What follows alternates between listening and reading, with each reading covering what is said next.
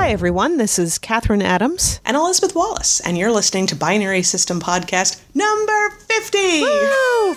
Made it to 50. What do you call this? Our semi-centennial? Is that what it is? Or is it just 50th? Or...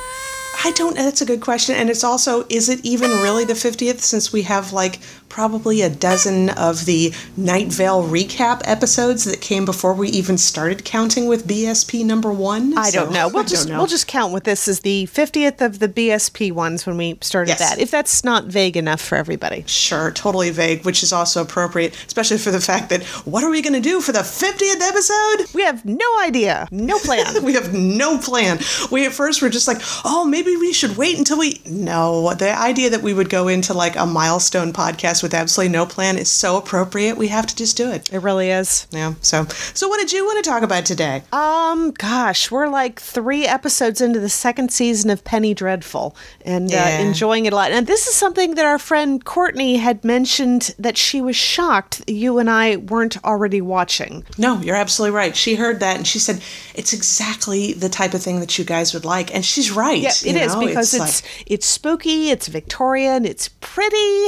Yeah, it's very sexy in places. It's also weird sexy in places, too. Like, some of the sex scenes, I'm like, all right, I'm a little disturbed. Yeah, that whole scene with Dorian Gray and Ethan Chandler, I wasn't expecting that sex scene at all. I certainly wasn't expecting Chandler to be the one to instigate it either. No, me neither, but boy, it was actually like, slash fic doesn't usually do very much for me. I mean, power to the people that it does, but I saw that and I'm like, those are 2 very pretty guys and they're having all the fun. It's something, I mean, even though I haven't ever been into slash fic, I can understand it because what's better than 1 hot male celebrity, but 2 hot male celebrities? Exactly. No kiss. So it was just very perfect. And I like that actor, what's his name, who plays Chandler? Josh Hartnett. Yeah, I remember him from, what was the Pearl Harbor movie and everything? Which I've never seen. It's fine. It's kind of forgettable, but it's not bad. It was definitely a spectacular. But I remember seeing him and being like, well, he's pretty. And then I really didn't see him in much anything else. And then all of a sudden he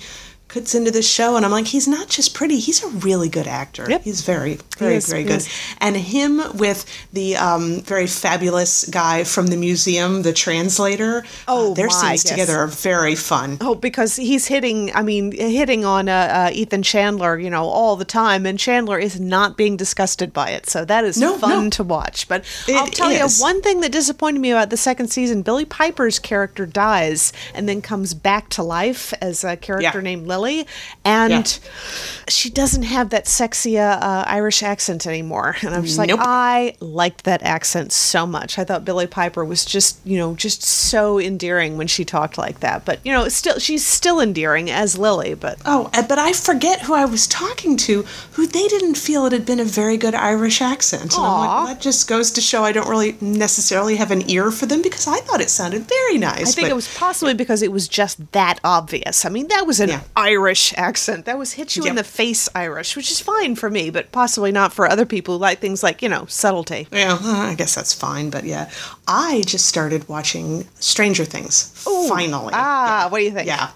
Really nice, and man, I had to text you the very first episode I watched, because one, you had asked me at one point, you're like, oh, have you heard the intro music? I'm like, no, and then I did hear it. I'm like, my God, it's like 80s, if 80s synth pop music was like really cool and disturbing and fun and weird and beautiful. And then the title credits come up for that episode. And I'm like, it's right out of a Dinar Kuntz novel. I mean, just really right off the cover. Yeah, exactly. I mean, it is so 80s, but it's like 80s distilled. So it's not everybody doing a nod, wink, wink. Look how 80s this is. It's just the best of 80s sort of, rendered down into its essence. And then you get to see all these little hints of 80s pop culture all over the place. Like, I'm relatively certain in the very first episode when the dad is messing with the antenna on the TV, I kind of think that was an episode of Knight Rider that was going on, but I wasn't sure. I was sure I saw Hasselhoff, but, it was just very brief, but I'm only a couple episodes in, but I'm really enjoying it so far. It's so odd with the kids playing Dungeons and Dragons, because you and I played Dungeons and Dragons in college, which was the 90s. But, I guess it's one of those things, since Dungeons and Dragons is still going on now. I haven't played it for years because I am several installments behind on all the rules, but... Oh, yeah. I hear that they simplified the rules a lot. Like, we were playing D&D 2nd edition, if that gives you any idea. And I understand that by the time they hit 5th edition, I think, like, so much of the dice rolling and the rules and the very complicated math that you had to do, they've taken that way down, which, I don't know, makes me a little sad on a nerd level. I mean, I liked drilling down to all those specifics and, you know, and THACOs and hit dice and all, which I'm sure they have it, but apparently it's just a lot easier now. And I'm like, back in my day, we had to work to fight our monsters. We did, damn it. We had the DM grabbing D4s like mad to roll for damage. Yes. Yeah, and the DM always getting mad at us for drawing pictures of our characters when we were supposed to be paying attention. I was paying attention. I was just drawing the characters. I could do two things at once. Yeah, and I do remember taking a look at a Dungeons & Dragons DM manual, and I can't even remember which one it was, but there were random times when it would say, grab a bunch of dice and start rolling them just to make everybody nervous. Yeah, and it worked too. Totally. Absolutely. Oh, yeah, absolutely. Yeah. So. But speaking of the kids, they're partly just really good actors, like for the age that they are, which is incredibly young. They're very good actors. But I think the director just really knows how to film them in a way that brings out whatever talent they happen to have. Yep. I mean, it's fun to watch them. They're really good. And I was wondering something, like with the main character and then his friend who has the missing teeth and everything. Do you ever feel like some people's faces belong in certain decades? Oh, yes. Oh, yeah. You can take a look at 1940s faces, I think. Yeah, I mean, Or, you know, the flapper area from the 1920s. And it's not just the makeup and the hair. There are certain elements of people's faces that fit that decade. And that's what, to me, these kids... Oh, drink. Everybody drink. Yeah. To me, that's what it felt like with seeing these kids, that I felt like I went to school with a bunch of these kids. All right, come on. Drink more. But yeah, I felt like I've gone to school with a couple of these kids in elementary school. Like their faces just sort of brought back something for me, and the way they talk and the way they act around each other, and seeing them on their bikes and the decorations and the people's houses and the furniture and the stupid cord phones that had the little tangle in it. Like, for some reason that really impressed me, that they're talking on the phone and the cord has that little snarl in there that you never managed to get out of it. It's just like a lot of subtle bits in there. Yes. And wow, what about Winona Ryder? Really good. Like, she plays crazy, worried mom smoking her cigarette very, very well. And it surprised me because I saw her name in the credits, and that was the first time that I'd heard that she was in it, because I, had absolutely no hype before Nathan decided he wanted to see this. And she comes on, and it takes a little while into the scene before I suddenly realized that's Winona Ryder. I mean, I'm remembering her from when I first saw her in the Beetlejuice movie. So I'm sitting here thinking, when did she get old enough to play the mom character? But she still looks good. She does. You take away a lot of the crazy, she still looks very nice. She does. So she's one of those people that manages to age very well. I'm extremely envious. Yeah, and also, I know she had some flack a while ago about some shoplifting, I believe. I can't remember. Just some last hurrah of her 20s, I think, something like that. As soon as she appeared as Spock's mom in the first of the reboot Star Trek movies, that was when I knew she's an adult now. She can play the adult, like nobody's business. So, we can let all that go because, that's everybody's allowed to be crazy, except you and me. We were never crazy. No. Well, not terribly, terribly crazy. No, I guess I should say we were not as adventurously crazy. Right, exactly. Well, prom night, we did stay out until after midnight. We did, our friends. darn it. We were all watching movies, but we still... It counts. It really does count. Yeah. Everybody asked, well, what was our curfew on prom night? We didn't have a curfew on prom night because Mom and Dad knew we weren't going to stay out that late anyway. Anyway, right. Yeah. Yeah, it's why I like to talk about the fact that, what was I in college? I was an art major. Did I do any recreational drugs? No. That's okay. I was rebelling against the stereotype. There you go. Exactly. You were being a rebel by not being a rebel, because that's what they expect of the conforming nonconformists, as you call all the art students who went all goth and everything and fighting against conformity by all looking exactly the same. Right, which, surprisingly enough, I don't really know that there was that much of that in the people that I went to art classes with. No, probably because they were all real artists. Yeah, they were, actually. They were a little bit more trying to do it. They were a little more focused on trying to get the art done rather than trying to look the part, I think. You guys had a lot of projects that you had to do, so it's not a lot of time for screwing around. No, not at all. But speaking of TV that we're watching and should be watching, how much of Mr. Robot have you managed to catch up on? First season. And I don't think the second season's been added to Prime yet. Okay, I haven't watched any of it yet, but it is actually, like, it's hit the point where people at work are talking about it and going, have you started watching it yet? You really need to start watching it. So there's another one added to my list. It's in the second to last episode of the first season that you will realize why everyone's telling you to watch it. Yeah. Everybody is all like, every time they talk about it, they get this kind of like shocked look on their face. They're like, oh, I can't tell you. I'm like, all right. I'll have to watch it before somebody spoils it. There are some parts that are relentlessly dark, but it is still really interesting. And Rami Malek, I think, is the main actor's name.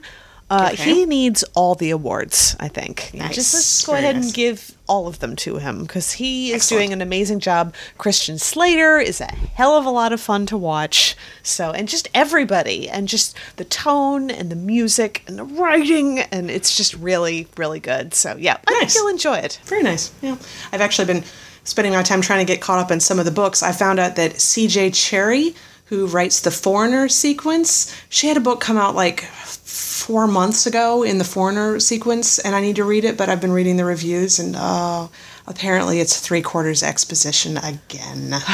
She is going to, at some point, I think she's going to need to cut the series loose, because if you have built the series up to the point where you have to spend that much time doing exposition, it's probably time to move on to something else, because it's all going to be about everything that's come before.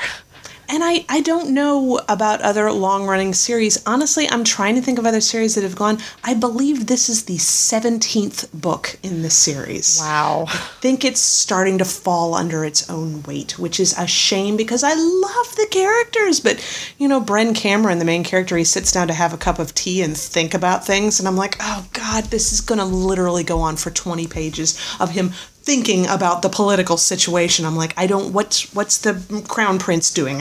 He's probably getting in trouble with his friends. I'm going to flip forward. I swear, I think I'll probably read this one and skim most of it because the last one was brutally hard to get through. But Well, I'm thinking about something similar. One of the people that I follow on Tumblr, Linda Marie Anson, she does excellent Tom Hiddleston fan art. I mean, painterly, but photorealistic stuff. I mean, it's really cool. If you look up for her on Tumblr or DeviantArt, it's there. But I follow her on Tumblr, and she's a huge fan of Game of Thrones. So and she does a lot of wonderful GIFs from Game of Thrones. It's starting to make me curious about the TV series, most especially because I know the TV series is now going to be going beyond what George R.R. Martin has already written.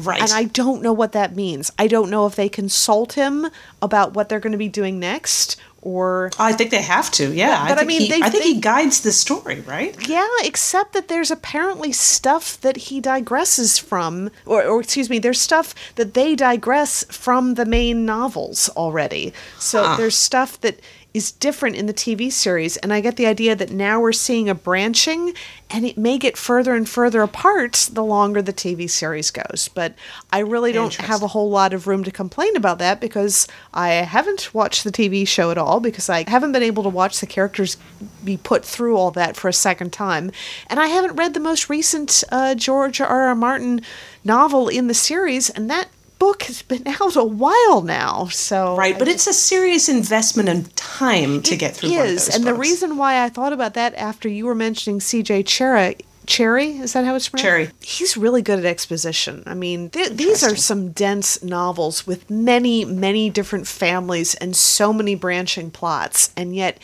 in each book he manages to summarize things to the point where you can catch up. However, I think that's going to get harder and harder the further into series it goes, if I even manage to read any more of that, because he really does put everybody through their paces in these books. Yeah, and in the show too, apparently. Yeah, so. And that's the joke, is that George R.R. Martin, Joss Whedon, and Stephen Moffat walk into a bar and everyone you ever loved dies.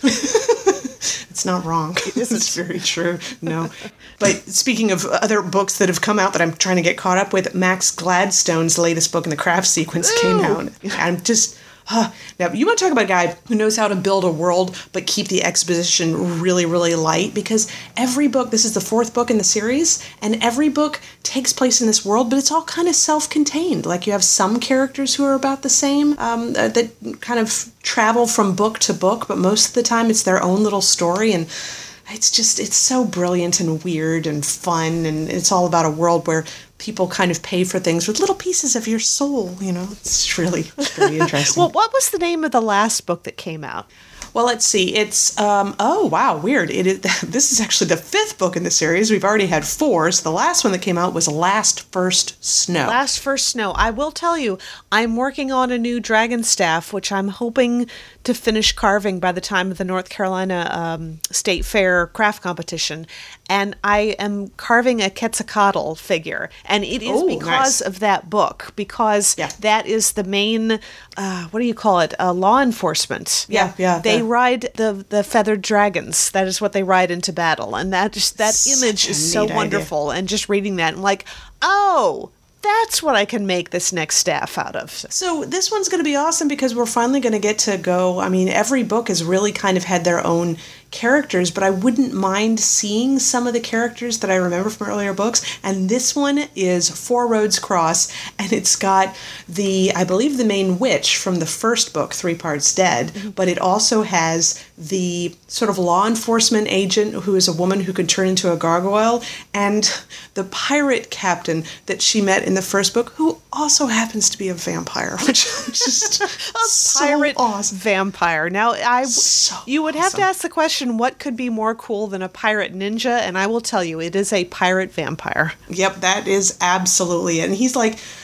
apparently he goes out into the sun just a little bit. He's got like this tan, but it's done so he's sort of burnt his skin a bit, so he can occasionally go on into sunlight. He doesn't like it much. It's not very healthy for him. But I just love that idea. I don't know. And honestly, when I read Three Parts Dead, I was doing that project where it was 10 books, 1,000 pages, where I was reading the first 100 pages of 10 books to do a quick review and say whether or not I was going to finish. And the pirate vampire showed up in the first 100 pages of that first book, and I'm like, oh yeah, I have to read this one. It's just awesome. Yeah, I'm actually writing the review for the Neil Gaiman graphic novel that came out in June, How to Talk to Girls at Parties. And it's a graphic novel adaptation of a Neil Gaiman short story that I love. And the artwork is done by Fabio Moon and Gabriel Ba, who are, everyone listening to this has probably already heard of them because they've done some wonderful graphic novels. One of my favorite being one that no one has heard of but you. Yes, exactly. And that is Smoke and Guns, I believe it's called. I think Smoke and Guns, yeah. And it's about sort of like this, I don't know, almost like a post-apocalyptic world where you have cigarette girls who are selling cigarettes on the street, but they all have their own districts, and if they get into each other's districts, they literally get into gunfights about it, like people killing each other right and left. It's a turf war between cigarette girls, and there is nothing about this that if someone described it to me would usually appeal to me. It's like big busted girls and guns and cigarettes, and I love it. It's great. Amazing. And honestly, probably the majority of it is the art because it's all in black and white, but it's this great style with like, you can see like, she like pulls this spray of bullets across the room and you can see the sweep of her arm as she's doing it, people jumping over cars and whatever. The motion is so apparent in this book. But when I found out that he was doing the Neil Gaiman story, I was like, yes, all of that. That's awesome. Yes, that's just, and it's great. It's worth it. I mean, I was looking for something to read at Barnes & Noble to see if maybe I wanted to review something, and I saw that. I'm like, great, I'll take a look at that while I have my coffee. And it's wrapped in plastic. I'm like, I'll go ahead and buy it now then. Nice. When you're just like, yes, I will spend the money on it. Because we are frugal. So if we can avoid spending money, we usually will. But certain things, man, like the China Medieval book that just came out, bought it. The new Craft Sequence book, bought it. I'm not getting this stuff from the library. The new C.J. Cherry book, getting it from the library. Yeah. I'll tell you that one. Yeah, I'm not spending money on that one. Sorry. Yeah, the latest Chuck Palahniuk book, the collection of short stories, I got that from the library. And talked with a friend of mine about Chuck Palahniuk, and apparently he's working through some things in his books, and especially in the Fight Club 2, the comic book series. I think my friend said that it was good, but it's really obvious that Palahniuk's working through something. So my friend's a huge Fight Club fan, so I imagine in a lot of cases nothing's going to match up to that. But he did say it was one of those, it was okay. Oh, that's a shame. Well, things that are not just okay, though.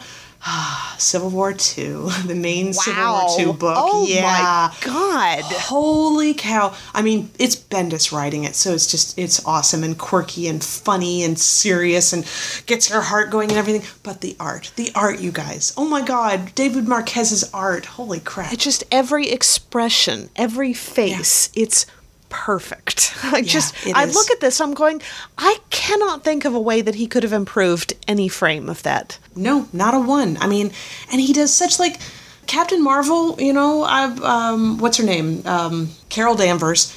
I think she's a perfectly cool character and everything, but she's just never really been one of my favorites or anybody that I was really all that interested in. I was glad when they, took her out of the dominatrix outfit and put her in a flight suit, I thought that was kind of fun, and she seems to be a neat character, but I didn't really get interested in her until this one, because it's a really nuanced position that she's taken. I mean, you've got a kid who can see the future, and she wants to use that to save people's lives. But then Tony Stark is like, how do we know? I mean, we're arresting people before they have a chance to actually do anything wrong. How do we know what this kid sees is actually going to happen, And what I'm wondering is, okay, this kid sees the future. Is he seeing himself seeing the future? Is everything that he's seeing everyone acting on what he's told them he sees? I mean, that's really circular right there. The whole idea about telling the future, are you seeing the future or are you seeing people acting on what you've seen from the future? It's really hard to tell. But the thing is with Carol, she's not wrong. I mean, she says, okay, if there's a 10% chance that someone is going to shoot someone else in the head, do I stop them or do I sit back and say, well, hang on, I don't know for sure. Let me wait until he starts shooting before I stop him. I mean, how do you know? How do you know what's the choice there? And then you've got Tony is just like, okay, what if it's a 10% chance? What if it's a 9% chance? What if it's only a 2% chance? And Carol's just kind of sick of it. And she's like, if there's a chance it's going to happen, I would like to take the opportunity to stop it. And then Tony is just, I like what you said, how, this could have been a cash grab because we've already seen Civil War I and everybody going against each other for really good reasons. And now we have everybody going against each other, but it's for a completely different reason and it totally makes sense. And it gets to kind of be like Looper, when Bruce Willis's character was just like, we're not going to get into this because if we start talking about time travel and paradoxes, we're going to end up in this restaurant all afternoon making doodles on napkins, So it just really, it depends on what you think knowing the future means, just like you said. Is it actually the future? Is it your perception of the future? Does changing something actually change the future, or is that the way it was always going to be? It's fun. And there was a short story that I read ages ago where someone was talking about what it does to you, what you will then be guilty of. Like, if you could go into the past and kill Hitler as a child, that would make you a child murderer because you had murdered someone who had never done anything wrong. Because until they had a chance to do something wrong, they weren't guilty of anything that they could be killed for. So, it's this whole wibbly-wobbly, timey-wimey thing, and it's great. Yeah, it's awesome. And then in the most recent episode, I mean, Tony was pretty sure he had Carol dead to rights and completely outnumbered, except for the fact that Carol has the Guardians of the Galaxy on her side, including Angela, Asgard Assassin, was in that group picture, too. I saw that, so. Yep. Awesome. Very awesome. I don't think you really want to have Angela against you because she's pretty kick-ass. No, but I see Angela being on Carol's side, though. Angela's very black and white, She's like, well, there's a chance this person could hurt someone, so we'll stop them from hurting someone, And she doesn't really care about the effect to you or what you would be guilty of. No. Honestly, I think she thinks that if there's even a potential that you might be a person who would kill lots of people, it doesn't matter if you ever did it or not. The potential was there, so best to be safe. Let's just go ahead and take that out of the equation. In a way, that kind of reminds me of Thessaly from the Sandman stories. The witch. I mean, she was definitely the person. If someone tries to kill you, you kill them. And it's just like, I think she did that to somebody, and she said that teaches a lesson to somebody. You're like, wait a minute, but they're dead. They couldn't learn anything. She's like, yeah, you only get one chance. Yeah. Oh, man. Did they ever return to her very much in the Dreaming series? I mean, we had the Thessaliad, I guess. She had two Thessaliad, and there was one where that Fetch character came back and manipulated her into helping him kill, random people that he'd signed up for to assassinate. Did you ever read that one? No, I never did. It wasn't as good as the first one, but it was pretty good. And and they sort of left it on a cliffhanger, and I'm not sure they ever came back to it after that. All right. Well, I'd say that I need to read it, but I have enough stuff that I really need to read and get caught up on. Me too. Including Transformers regular series 56, I think, comes out this week. I don't know. I just finished reading recently the last of the next Wreckers series. Yeah. Sins of the Wreckers. Yeah, Sins of the Wreckers. I didn't understand a damn thing that was going on. Not a thing. And you read the original Wreckers story, right? Yeah, the last stand of the Wreckers? I still don't get it. I still don't understand what the hell was happening. It's all having to do with plots. And, of course, it's Prowl's fault, like everything is. But it was just really convoluted, and the first one was really convoluted too, and so this one was even more so. So if anyone has anything that could help shed a light on that, please leave a comment for us, because I think I need help with this one. Yeah, you want to talk about we're not going to complain about it as much as we complained last week. Yeah. Last week really was quite the bitch session we did. Complaining. It was fun. I liked it, but I don't know. I mean, I love the More Than Meets the Eye series, and I actually like how complicated it is. I like how there's so much history and story, but I certainly don't want it to fall under the weight of its own importance. I don't want the whole series to go over, especially the lowest common denominator being what it is. If a lot of people don't understand it, it's probably not good for sales. But at the same time, I don't want them to dumb it down. Sometimes I just really don't know what's going on. However, I haven't been reading the regular Transformers series, and I'm trying to be better about that because I want to support them and give them all my money. Yes, well, I need just to go peruse the TF Wiki site a little bit more because they got the answers. Sometimes it's a lot of names to keep track of, but they do have answers. Yeah, that's fine. But speaking of Transformers, just one last thing. I finally did open up and transform it's Soundwave Evolution from Hasbro. They had contacted me and they're like, would you like to review any of the toys for us? We can send you review copies. I'm like, oh my god, yes please. So they sent me the new Soundwave and I got him out of the box last night. Boy, he was complicated. Like, you open him up and he's a tablet, and the front of it just looks like a big puzzle piece, and then you flip it over the other side and it's so complicated, but he wasn't as hard to transform as I thought he was, and he looks very nice. Cool. So that's what his transformation is? Not a tape player, but he's a tablet now? He's a tablet, which makes sense. He's a modern audio communication device. I'm like, that's cool. He doesn't look like the traditional Soundwave, which I expected to disappoint me, but he's growing on me. I think he looks pretty cool. And that's for being as flat as he is, I was reading another review, and with the way you transform and sort of build him out, he ends up looking pretty beefy, for being like a little flat, thin thing. It's not bad. They did a good job sort of unfolding him like that. And the tablet thing does make sense because Rewind, the character, used to be a tape. He was one of Blaster's tapes, but in More Than Meets the Eye, he's a memory stick. So that means all of Soundwave's tapes could be memory sticks. Yeah, exactly. Well, you know what? I actually have a Ravage memory stick. It's a little flash drive. It can actually, it's funny, it's actually the second one I've had. So I was given Ravage as a present at one point. It was, it was a memory stick. And I'm like, oh, it's awesome. And I started to transform him, and his leg totally snaps off. And I was like, oh no. Apparently, there's two different versions of the Ravage out there. There's the regular one, and there's kind of a cheap knockoff one from someplace. And I'm not saying that I had the cheap knockoff one. I am saying that the first time I tried to transform him, the leg snapped off. So I threw him away, and I bought another one. So this one did not break. I was more careful with him, though, so I don't know, but it's cool. Yeah, that was how my heart was won over by Rumble back in the 1980s when I got him for Christmas, and I transformed him, and his leg popped off, and I felt so bad, and then I realized that I could put his leg back in again, and he was fine, but it was too late by that point. By that point, you had, if anybody's familiar with fan fiction, it's called Hurt Comfort Fix. So, that was exactly it. He had a little bed with a tissue paper mattress and everything. Because we are a couple of girls here. We really are. We really are. But yeah, so that's our 50th episode. It was random. It's okay. So that's to no one's surprise whatsoever. Yeah, the symbol for this episode is a handful of confetti because it's about that random. Whee! So make sure to check out pixelatedgeek.com for this and other podcasts on the site. And we got some pictures. We were at NerdCon in Escondido, twice as big this year as last year. It's lots of good cosplay pictures you guys got. Yeah. Oh, man, there was just some amazing talent that goes through there. And they had lots of panels and lots of vendors. And, it took up a much bigger space this time.